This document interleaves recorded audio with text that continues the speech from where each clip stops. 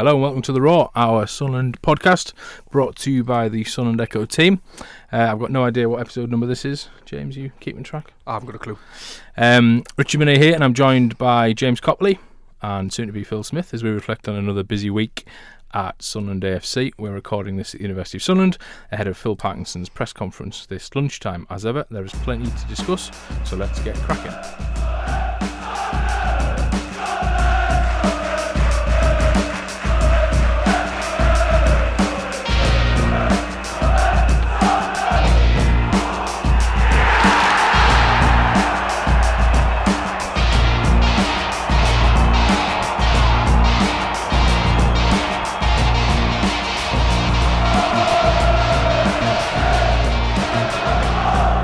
Let's kick off then with the brilliance of the Wycombe win last weekend. Sunderland running out 4-0 winners.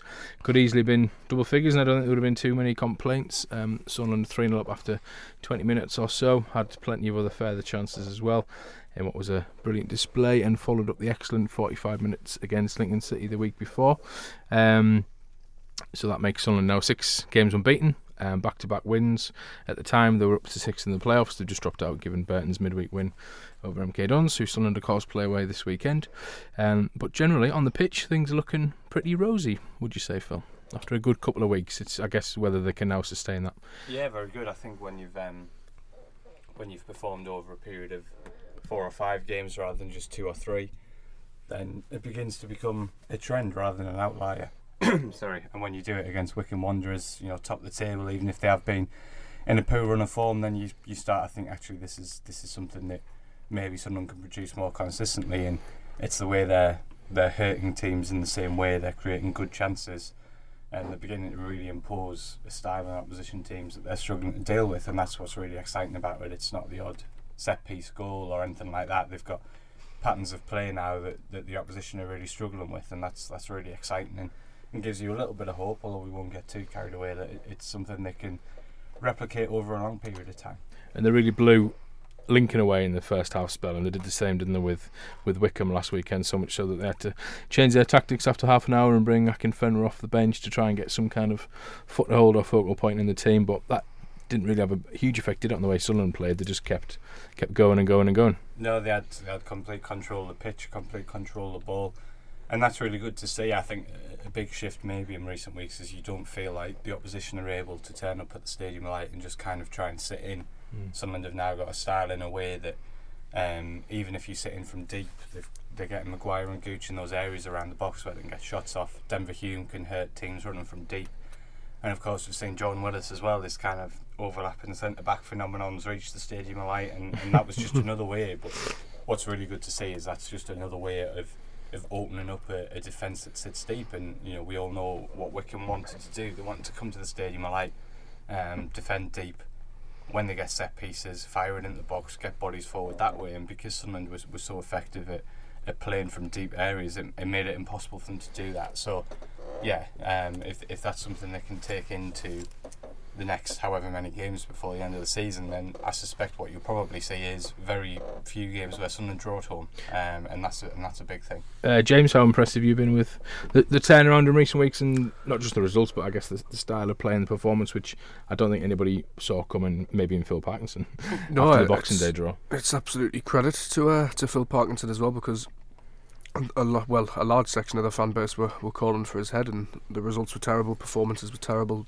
Boxing Day performance against Bolton wasn't very good, and credit where credit's due, he's turned it around. And other than top of the table Rotherham, Sunderland are the form team, unbeaten in 6, and they're going really well. And I suppose it just shows that managers need time to implement the style, and you're seeing now with the appointment of Nick Allenby, the fitness specialist, that Sunderland are looking a lot fitter, and that's wasn't a problem under Jack Ross. Nobody saw it as a problem, but they just seem to have taking it to that next level, yeah. So and that's really helped. And what's pleasing for me as well is that under Jack Ross, Sunderland would often start very slow, maybe go a goal down, fight to win the game back, and now we're blowing teams away in the first half, the first 30 minutes of games. I think it's really positive. lot of obviously been said about the likes of Gooch, Maguire in recent weeks, but I just wanted to kind of touch on a couple of unsung heroes of recent weeks. If you guys agreed, the likes of Alan Ozturk, George Dobson, Charlie White to a degree, although he's obviously got a fair bit of press, and John McLaughlin at the back seems to be back to his best. What's your view on that quartet, Phil? And yeah, really good. I think John McLaughlin is looking very settled again. Looks very composed and sure of himself. I think that, to be fair, it's easy to say he didn't have a huge amount to do at the weekend, and that's true. But the way he dealt with set pieces was really, really good. Yeah. Wycombe they had a couple of early chances, but generally speaking, didn't cause too much of a threat from those positions. So that was a huge credit to him. And Aleem and George are certainly two who have gone from strength to strength. I think Aleem's someone whose game has probably been simplified significantly by the switch to a back three. Yeah. He seems to be the one who it's very clear that he's not expected to run forward. He's not expected to be particularly adventurous on the ball. I think he is capable of doing that, but it's clear that Phil Parkinson is giving him that role of keeping things very simple, being that stable presence, being that kind of physical presence, if you like, to deal with opposition strikers. And it's Jordan Willis and to a lesser extent Tom Flanagan or Joe Lynch who are asked to kind of contribute to other phases of play. So Aleem's kind of taken on that role really selflessly and is doing it well. And George Dobson, as you would probably expect, is someone who's a young player, but someone who's finding his feet on a much bigger stage than he's used to. And what we're seeing now is what Jack Ross had kind of seen in him, in energy to get all about the pitch and not only contributing forward areas, but kind of help on the threat of the counter from the opposition. He can get back and make challenges. He's not afraid to make a kind of tactical foul, if you like, if that's what the situation calls for. And someone's starting to see the benefit of that. But to be fair, all the players are just benefiting from seemingly having a really good understanding of what their role is and having a confidence in the structure they've got to make things happen. Obviously Sunderland have brought in Kyle Lafferty so far this January window, looking to make obviously a few more signings before the 31st, and that strength and depth is important, isn't it? Because as much as Phil Parkinson settled on his starting 11/12-13 players, those that aren't in the team, do you think they can easily fit into the system, or do you think that Sunderland need to be bringing in different types of players to what they've already got? Yeah, I think that's kind of the name of the game of the window. I think probably a month ago we'd have been looking at it saying he kind of needs 4 or 5 first team regulars to come in and hit the ground run straight away. It doesn't really feel like that anymore. Yeah. But it's for the most part, things have been really good recently. It's clear to us all from the outside that there's a number of players there who probably don't really fit the shape and structure at the moment. Will Grigg certainly doesn't seem to. Mark McNulty could play off the striker, so I don't think his career is necessarily kind of done here yet, but certainly he's not particularly high at the pecking order. Conor McLaughlin, realistically, I don't think is going to be able to play as the kind of attacking wing back that's something that's for at the moment. So I think the window has gone from transforming the team a little bit to, can we make sure that if we have an injury or a suspension or whatever to a key player in the system, have we got someone who can come in and we don't have to change what we do? I think that's probably what we're now going to start to see. And obviously Kyle Lafferty already through the door is an obvious, he's cover for Charlie White. He's someone who will, Sunderland didn't probably need another striker in terms of what they've got, but they needed somebody who can replicate what Charlie White's been doing. Whether Lafferty is that person, only time will tell, but I think that's the logic behind it, and we'll probably see that kind of thinking in other positions all over the park. And the feeling is that Lafferty, it was going to be Lafferty or Madine. Obviously they've signed Lafferty on a short-term deal at the end of the season. Phil Parkinson stressed that at the moment they weren't looking at Madine, but I suppose you feel that if he doesn't have a club in a couple of weeks and Sunderland still feel like they need another striker and someone who can score goals, and he may be somebody that could still revisit. Yeah, I don't think it makes any sense to rule it out completely. Phil Parkinson wants another forward, as we've written quite a lot in the Echo. I think his preference is for someone with probably a little bit more versatility, so that's why, as everyone knows, Liam Boyce is a kind of a leading target, if you like. But ultimately he knows that Madine's a player who he can get a tune out of, who can score goals. So it makes no sense to rule it out entirely, because if in a couple of weeks things haven't gone your way, you might be looking at it and saying, well, Gary Madine's still available on a free, and that's a good option for us. So I think that explains why he kind of didn't completely rule it out, but certainly the sense that we had and the understanding we had was that Madine might have been someone he turned to, had, for whatever reason, Kyle Lafferty taken one of the other offers that were on the table for him, but ultimately he didn't do that. Boyce, of course, scored again midweek. I think it was his 16th of the season. Out of contract in the summer. I suppose his goals in the last week or so, we wouldn't have thought would add too much to his value, given he's only got 6 months on. But be interesting to see. And Nigel Clough hinted that what did he say post-match? That he thought they'd be on his way. Played his last game, Played possibly, his last game, something like that, yeah. So we'll see on that one. Semenyo, no fresh movement on that. There seems to be a heck of a lot of interest from a lot of League One clubs in him.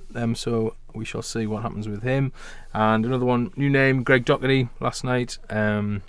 On the last 24 hours or so, Rangers midfielder had a loan spell at Shrewsbury last season, and Stephen Gerrard's been speaking this morning. We're recording this on Thursday at the University of Sunderland, and he said, I think Greg has had a really strong loan at Shrewsbury. This is a player we respect really much due to his effort, but unfortunately it hasn't happened this season, and the best thing for his career is to go and play. So encouragement there for Sunderland. Charlton have also been linked with him. A type of play would certainly fit into this system. Yeah, I think he did have a really good year at Shrewsbury last year. I think he was very, very high in terms of chances created and assists, mainly because of his set piece threat, which, to be fair, is probably something that isn't a major issue for Sunderland at the moment, because Chris Maguire seems to be doing reasonably well on that front. But that is another tool in his armoury, and it was certainly kind of the main thing I think he stood out for last year. But he certainly seems to be a player with a bit of an engine who can get about the pitch, and that's obviously really important for the role that Phil Parkinson's asking in the centre midfield, as we've seen George Dobson and to a slightly lesser extent Max Power doing that. So it's certainly someone who fits the bill, and the fact that he's available on a kind of a short-term deal is obviously a benefit as well. Would you like to see him arrive at the Stadium Lights, James? Yeah, I think he impressed out on loan last season. He was voted Shrewsbury's Player of the Year, I believe. 50 appearances in all competitions and chimed in with 10 goals, which for a 23-year-old, having not played a lot of regular football for about 3 seasons, really, when he joined Rangers, I think that's impressive that such a young man can go into a competitive league like League One and make an impact. With just on Lafferty then, obviously his signing was unveiled earlier this week at the club. What do we make of his arrival? Just on a short-term deal, so relatively risk-free. He's not committed to a longer-term deal at the club. Obviously has a wealth of experience, mixed sort of goal record, and obviously fitness might be a potential issue to start with, since he hasn't played since the early part of December. But he was in at the Academy Light on Saturday morning for his first session, having signed on Friday evening. I suppose he could be part of the squad. He returned to training this week with Elliot Embleton as well, which was good news. Kyle Lafferty, Phil, how do you see him as covered, do you think, for I think currently? So. I mean, I think it's it is a little bit odd in some ways, in terms of the fact that he probably hasn't got that much fitness and what have you, and he isn't a particularly prolific goal scorer generally in his career, so it seems a little bit strange. I think the impression I get, it's just a little bit of a hunch from the manager that he feels as if he's a player who's kind of looks like someone who relishes being on a slightly bigger stage, playing for a bigger club. It seems to find an extra kind of 5-10% from him. There's also the carrot that Northern Ireland, obviously you've got 2 huge Euro 2020 playoff games in March, potentially obviously therefore a tournament in the summer as well, so I think he maybe just feels that that's a great incentive for Lafferty to get in the team and make an impact. So I think in isolation it does seem like a slightly odd signing, and I suppose it'll be kind of judged by what happens next. If you go and get someone like Liam Boyce with that record at this level, then suddenly Lafferty just seems like a good option as cover. If you end the window and you've lost a striker or what have you, and you've only got Lafferty, then you might be a little bit concerned. So it's a signing that we'll probably only be able to judge properly in a couple of weeks' time, when we see exactly where he's going to fit into the squad. But yeah, I think the best way to describe it is maybe just a little bit of a kind of a hunch that the manager's had that maybe he can coax something out of Lafferty, both because of the size of the club that he might relish playing for, and also this real incentive he's got to come somewhere and get and fight his way in and make an impact. It's obviously the 16th of January as we record this. Still 14-15 days of the transfer window to go. I guess some fans might be a little twitchy that they've only signed one player so far, given some other clubs seem to act quite quickly. But the January window is always a tricky one, isn't it? Especially if you're dealing with loan signings, in terms of the clubs that are lending them out are often waiting to get their piece of the jigsaw in place as well, aren't they? So it can be quite frustrating, and you've got to be patient this month. Yeah, I think so. There doesn't seem to be any. Ideally, I'm sure Sunderland would have liked to have done their business earlier, and we would have all certainly enjoyed that if they'd managed to do so. I think that what I would say is that from speaking to the manager in recent weeks and what have you, he hasn't seemed overly concerned. Yeah. Sometimes you kind of get an impression from a manager that they're getting a little bit restless, that they feel that things aren't progressing the way they should be, and that they're not where they should be at. for now, the manager seems pretty relaxed that the work's being done that needs to be done, that there's a genuine attempt to go and get his targets, and there's a good chance to get them. So while I completely get and sympathise with the fact that you would have liked Sunderland to have been moving earlier, I don't get that concern that I maybe had in the summer around the start of June, that Sunderland weren't where they needed to be. Yeah. Obviously, there's a difference between having your targets and getting them over the line, and that's the big question that we all wait for. And I'm sure the manager as well will be eager to ensure that those in charge of taking the deals forward get it done. But there doesn't seem to be a huge amount of concern behind the scenes that maybe they're not where they're at. And managers are pretty easy to read when it comes to transfer windows. You can tell if something's not right. At the moment, Phil Patterson seems relatively relaxed, so hopefully we can take some comfort from that and hope that it's not a different story in 10 days, 2 weeks' time. Yeah, we'll see where we are then. And obviously, I forgot what I was going to say. Oh yeah, the league form has obviously helped paint a much brighter picture of Sunderland as well, hasn't it? Certainly in terms of the league table and them being a much more attractive club for potential signs to come, because a few weeks back they were 15th and it was looking very bleak. Now 7th. That Wycombe win has obviously cut the gap to them who were former leaders, rather than now leading the table, and there's every chance that automatic promotion is back in Sunderland's sights if they have a good couple of weeks in the window and keep up the form. Yeah, very much so. I think realistically, when you're a club of Sunderland's size, you're always going to have players who want to come. I don't think you're ever likely to kind of strike a blank, if you like. Yeah. But having said that, it certainly helps. Players will be looking, if, for example, you are someone like Greg Docherty who has 2 or 3 options. If you're watching highlights of Sunderland pick apart Wycombe in front of 30,000, it's only going to kind of edge you towards that. I think it takes the pressure off a little bit in terms of recruitment. In terms of suddenly we don't have 3 or 4 kind of massive issues in the team where you think, my God, if we don't go out and get someone in January, we're going to be in a major issue. But what I'm sure will reassure supporters, it doesn't seem like there's a complacency. I think everyone understands they still need to make improvements if they're going to sustain it over a longer period of time. And certainly the targets we're looking at, it's all about getting, as we discussed before, it's about getting that cover for Phil Parkinson in these key positions, and if we see that, then it gives you that concern that you're not 1 or 2 injuries away from losing your shape and your structure. I think that's the big thing now, and hopefully we'll see that taken forward. And David Jones, the new non-executive director at Sunderland, he's been speaking this week, hasn't he? He was speaking very highly of manager Phil Parkinson after he met with him. I think, did he say he travelled up the day after he was appointed? He was keen to get into the academy and we spoke to him. Meet people. Of course, yeah. Sorry. Ex-exclusive. Yeah, ex-exclusive. Sorry. You obviously spoke to him the day after. Spoke to me before Phil Parkinson, so he's got. He's right. Yeah. Sorry. Yeah, he reminded us this week that he travelled up to the northeast to meet Phil and Phil Parkinson, and that was obviously important for him to do, and he was hugely impressed, wasn't he, by the manager? And he says that Sunderland are still far from done this window, which obviously Sunderland fans would want to hear anyway, but he strikes me as he's not the kind of guy that's going to say that if that's not the case. No, I think it's been nice for David to be up and speaking. I think when he first took the job, he was very candid and very open in admitting that it had been a little bit of a whirlwind. It wasn't something that was 2 months in the planning. Sunderland were in a bit of a rut, as we all remember, and there were a lot of questions about what kind of voices were around the club and what help the chairman was getting. And David Jones was pretty honest in saying it was a quick thing, that fell at his door and he decided to leap at it. Yeah. Those first couple of weeks weren't easy. It was around the Christmas time. He was starting to balance things out with his job, which, as we all know, takes up a huge amount of his time. And so I think realistically he probably felt uncomfortable being a bit of a face, if you like, and being out there while he was still getting his head around things. But whatever happens with the sale of the club or anything like that, it can't possibly be a bad thing to have such an intelligent person, someone who loves the club so much, kind of at the heart and asking the right questions and making sure those interests are at least being considered. And we've seen that from speaking to him this week. It was interesting when you mentioned those comments about Phil Parkinson, because when he first came into the club, we all had our own opinions on the sacking of Jack Ross or what have you. What did strike us all at first was the conviction Phil Parkinson had about what it took to get out of this league. Yeah. The issue we had for such a long time is that wasn't translating onto the pitch. We weren't seeing those things that we were talking about. We have started to see that of late. We've started to see that intensity in the running and that off the ball. We started to see them creating chances. We started to see them getting the best out of not all players like Will Grigg, who we said he would get more out of. He hasn't been able to, but certainly a lot of players he has. Charlie White being one of them, obviously. And so that's kind of been, I think, a good thing for everyone, because Phil Parkinson spoke well when he came in and about what was needed in the league and what have you.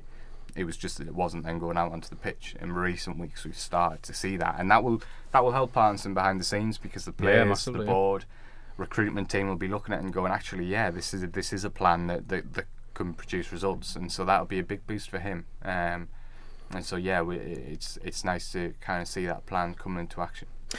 Just a word on a couple of players whose futures are very much up in the air. Aidan McGeady remains at Sunderland, still training away from the first team squad at the Academy of Light. Time's obviously ticking in terms of the window, but he's at the stage where he's going to be desperate, isn't he, to get out and get some first team football somewhere between now and the end of the season. Obviously Phil Parkinson's future at the club looks fairly secure at the minute, so there is zero chance of him being brought back into the fold.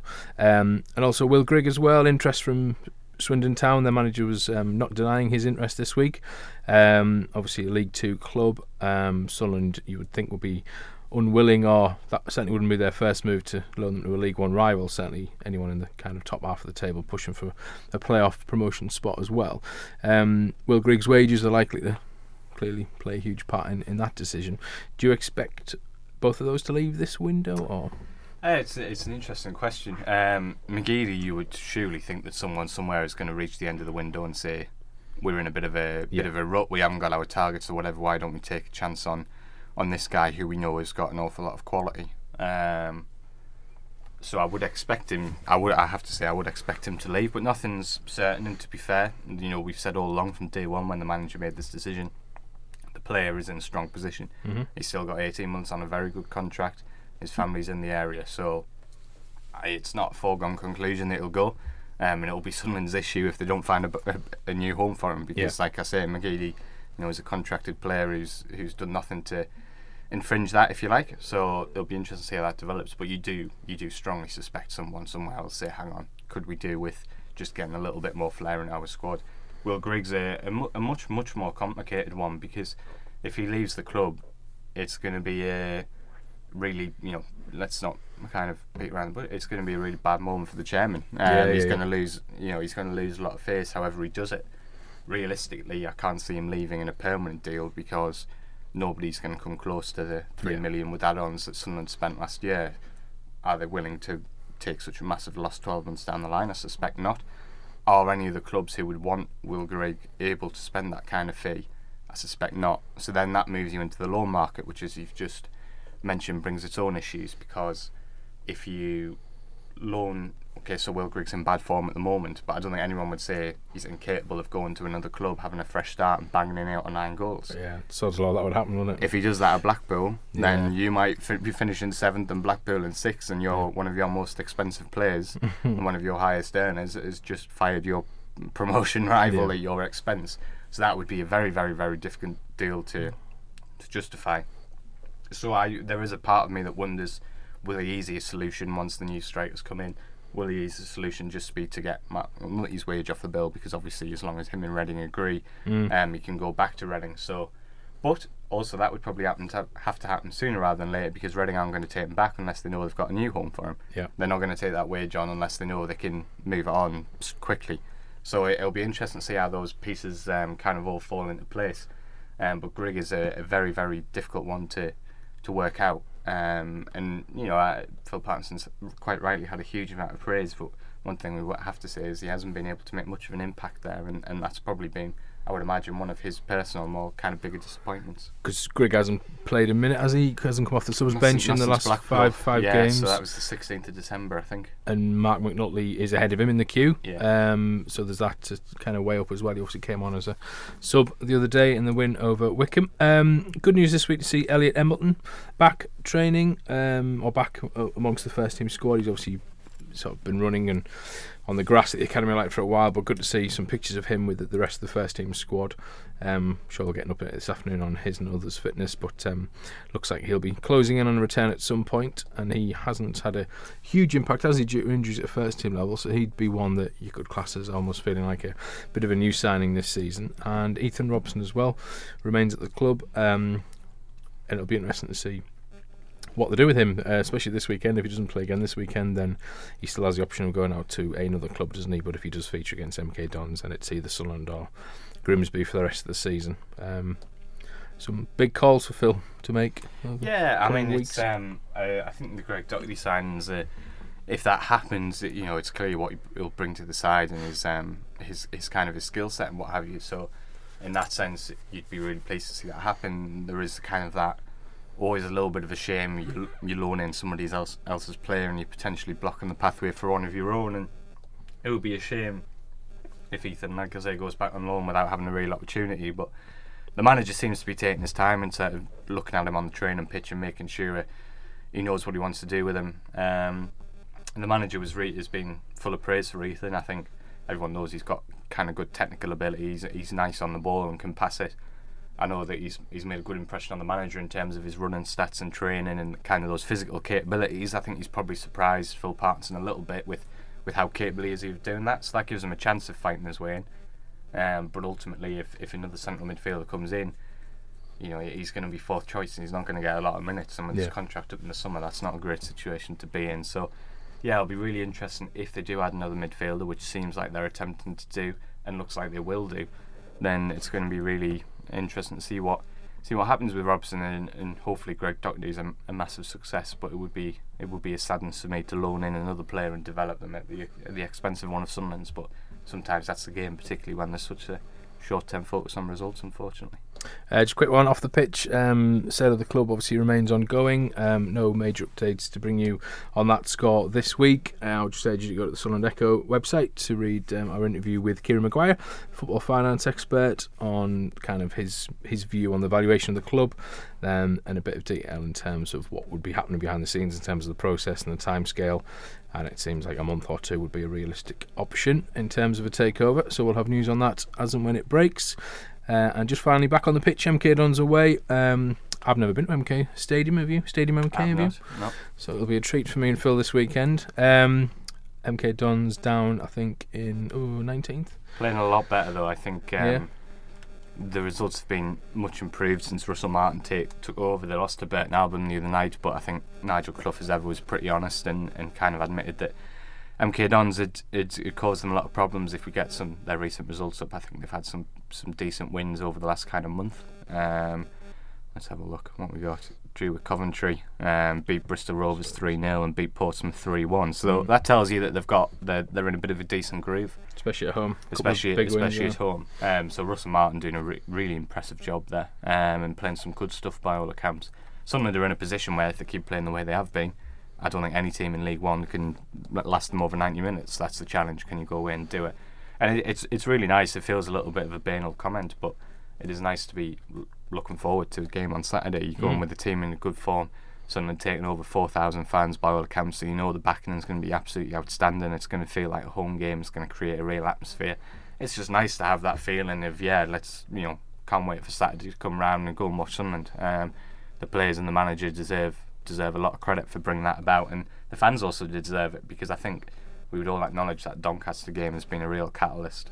Part of that because of the players were excellent and they had a great structure from the manager, but partly because of the way the fans were that day, and they really did drive them on. So it's nice to have that sense of, even if people quite rightly have concerns about the direction of the club and what have you, and we all acknowledge that, it's just nice to feel quite good about Sunderland and be looking at a game on Saturday and thinking, I'm looking forward to going and seeing how they have a crack at this, rather than maybe kind of being a little bit anxious, which is maybe where we were not so long ago. And it's a busy couple of weeks, isn't it, with that Tranmere game, which scheduled for Doncaster on the Friday, and then Tranmere at the minute scheduled for the Tuesday. We've already booked our hotels, so if Tranmere could get knocked out of the FA Cup, that would be great. And then obviously Pompey away at the end of the month or start of the new month. So a busy few weeks on and off the pitch. Thank you, Phil, for your time. That brings to an end another Raw podcast. Head to the Sunderland Echo website for full details on how to listen, subscribe. Please feel free to give it a like, subscribe and rate as well. Any feedback or questions for the team, please tweet them to @SunEchoSAFC. Our thanks as ever to the University of Sunderland, and we'll be back next week with more transfer news, plus all the build up to the Friday night clash with Doncaster Rovers. Until next time, thanks for listening to The Raw.